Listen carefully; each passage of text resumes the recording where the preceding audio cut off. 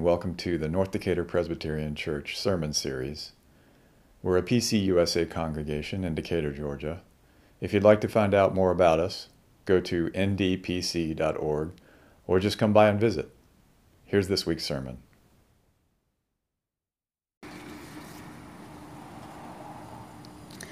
Good morning, friends. It's good to be with you. Thank you for the invitation to come here and to preach.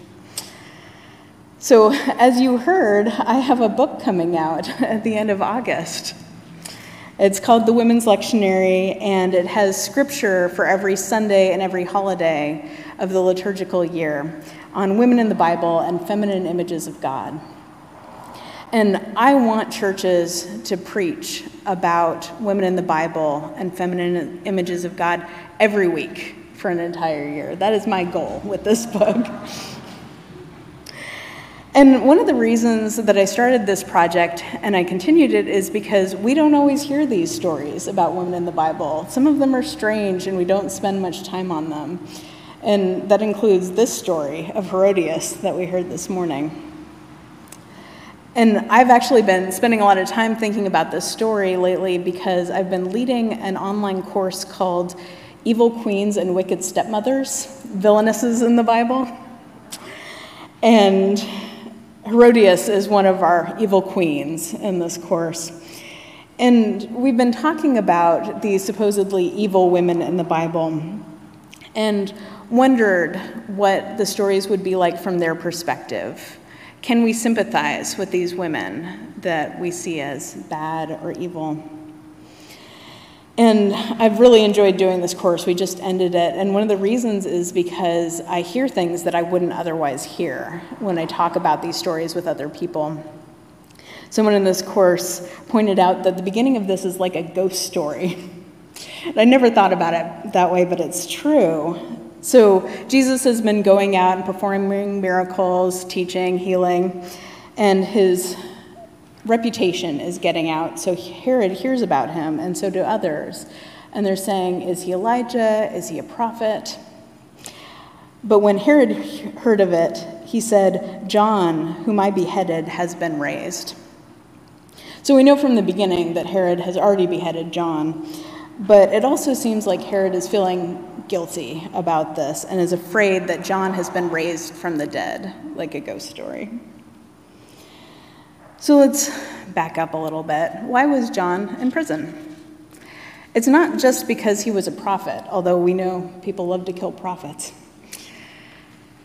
According to this passage, it's because John told Herod, it's not lawful for you to have your brother's wife.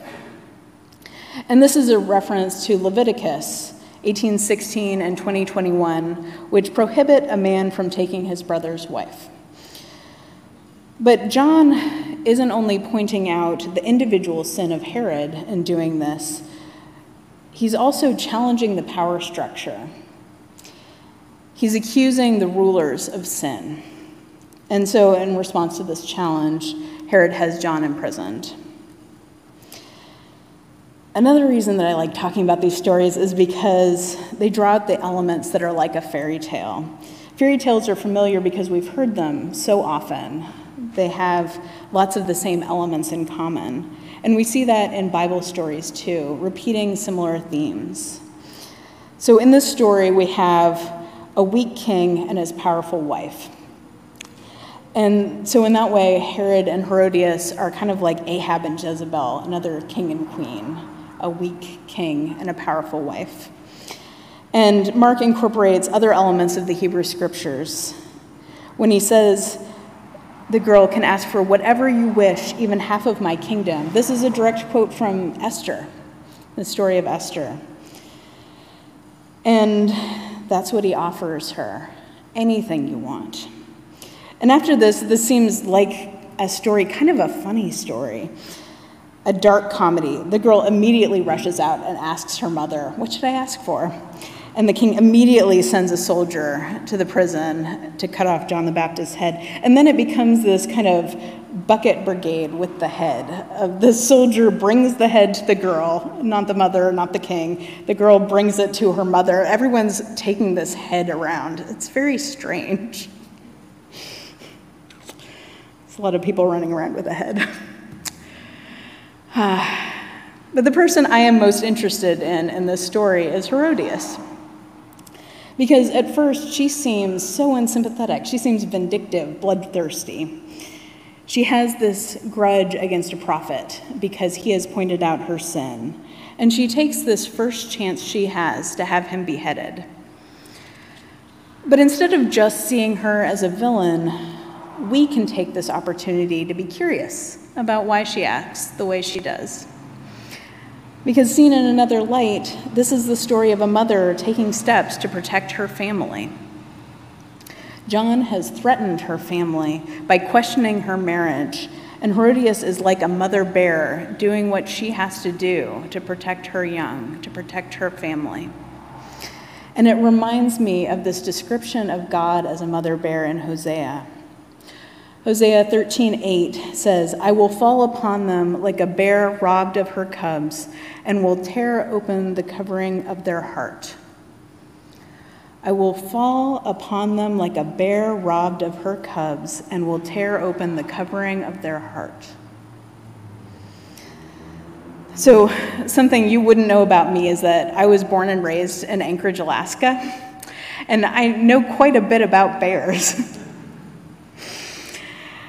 There are actually hundreds of bears that live in Anchorage, and the people who live in this city have learned to coexist with the bears. We take classes on them, we get lessons about them, and one of the first things that I learned as a child in Alaska was not to get between a mother bear and her cubs.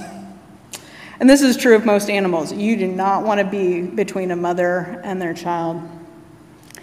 This is one of the most dangerous places to be because a mother bear will do whatever it takes to protect her cubs. And that's the description that we have of God in the Bible, like a mother bear robbed of her cubs.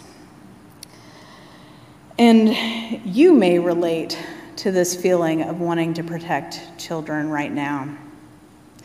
It's been a really difficult year for pretty much everyone. But I've been hearing lately that it is especially difficult for parents. I don't have children of my own, but I have a lot of friends who do.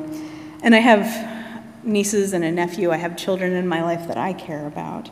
And so I've been hearing about Zoom school and trying to keep kids in masks and how parents have negotiated all of these safety protocols during COVID, trying to keep these kids safe.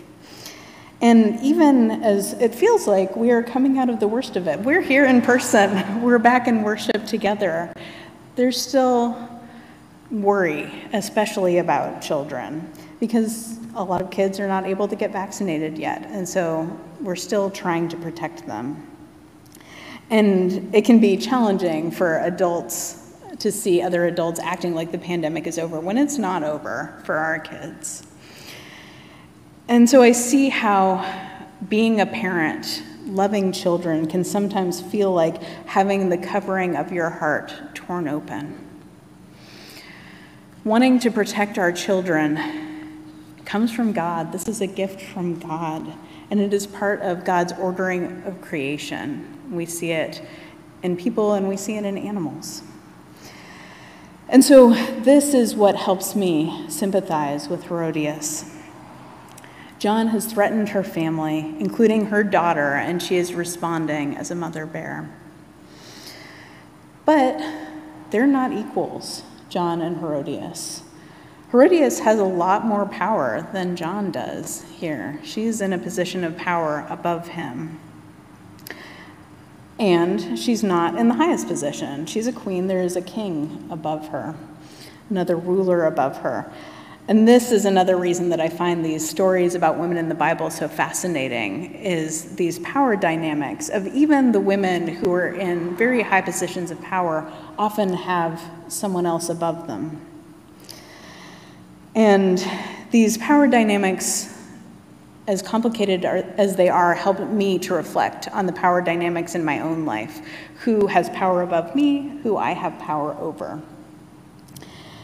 And Herodias doesn't have the authority to just order the death of John the Baptist. She can't say, go cut off his head, Only Herod can do that. And so she waits. She waits for her opportunity. And then when it presents itself, she takes it.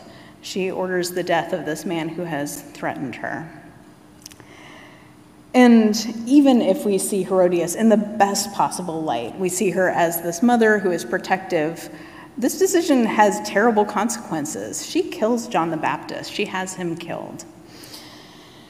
And this speaks to me because this can be true of us too. As we see ourselves in this web of people who have more power over us, people who are less powerful than us, we make choices. And sometimes the choices that we make to protect the ones we love can harm those with less power than us. And I've seen this in some of the parents that I know. So a lot of my friends, before they had kids, were just so dedicated to, say, the public school system, and they just really supported it, and that's what they were planning on doing. And then as their kids get a little bit older, as they get to be school age, it suddenly becomes, well, I want to do what's best for my child. And I understand that. I get that. I understand wanting to protect the person who is closest to you, and there are consequences for people with less power in that. And that's just one example. Another one I've been hearing about a lot for me as a white person and other white people is calling the police, which is a way of protecting ourselves that can have terrible consequences for people of color and people with less power.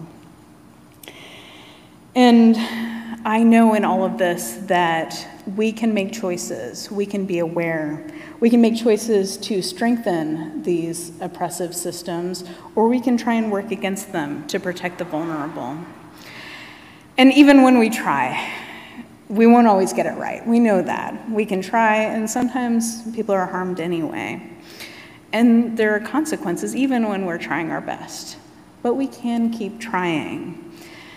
And when we make these choices, even the choices of how to protect our children, those we love the most, we can think about the potential consequences of our actions. Who will benefit? Who might suffer harm? Who are we trying to protect? Who is most vulnerable? What is God calling us to do in these moments?